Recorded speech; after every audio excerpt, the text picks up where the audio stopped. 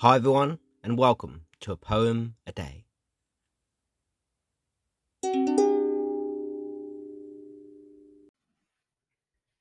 Today's poem is my poem, There Are Always Possibilities,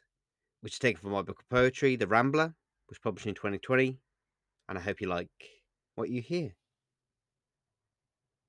There comes a time in the life of everything and everyone when there is the perfect combination of the right place and the right time, when the right individual is touched by the spark of intuition, instinct, and by the power of inspiration, just enough to push them into making and creating something new that rises out of the ether of the invisible energy network that connects life on every scale imaginable and unimaginable. There comes a time in a society when people start to reach for one another and find a fundamental and mutual connection that helps them make sense of a thought, a dream, or an emotional moment that they have had, so that they can find a way to release the offspring of ideas that has coalesced within them and has emerged into something that somehow feels like it has a life and a voice of its own. There comes a time when things like art, music, stories, poetry, people, attitudes, fashion, entertainment reach an impasse, and they are recognized as being inseparable, revolutionary, and as if they are all waves of creation from an ocean of consciousness that is communicating the same message of unity and of understanding, but on different frequencies of perception. There have been times of enlightenment in human history, within the lifetimes of such geniuses as Leonardo da Vinci, Michelangelo, William Shakespeare, Albert Einstein,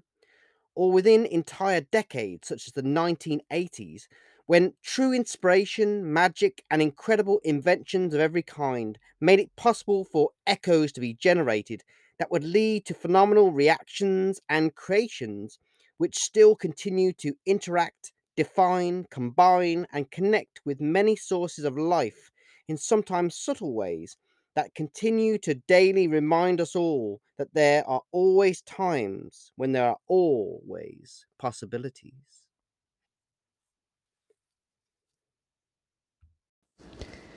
If you liked what you heard in this episode of the podcast and you wanted to check out some more of my poetry or my books of poetry or novellas,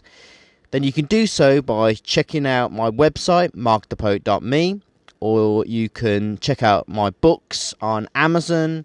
or on Barnes & Noble or from Waterstones here in the UK,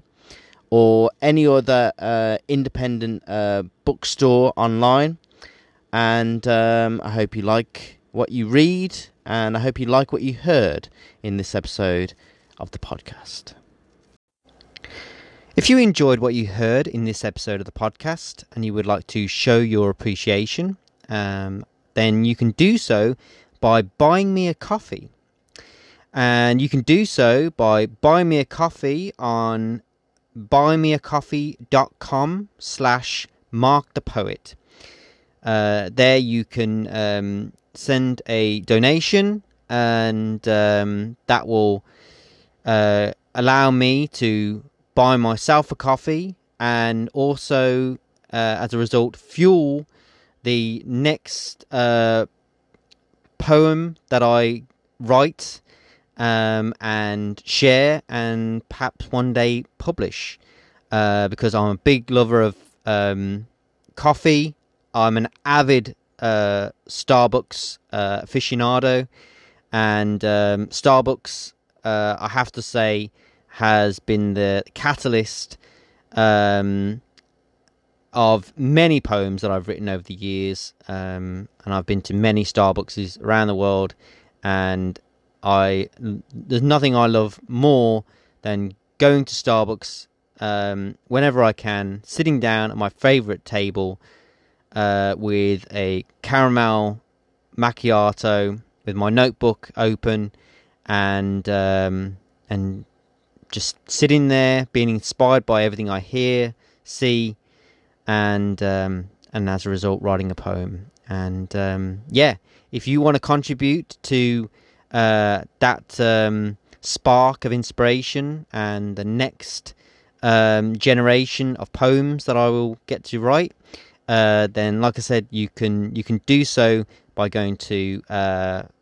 www.buymeacoffee.com/markthepoet, and I will thank you greatly.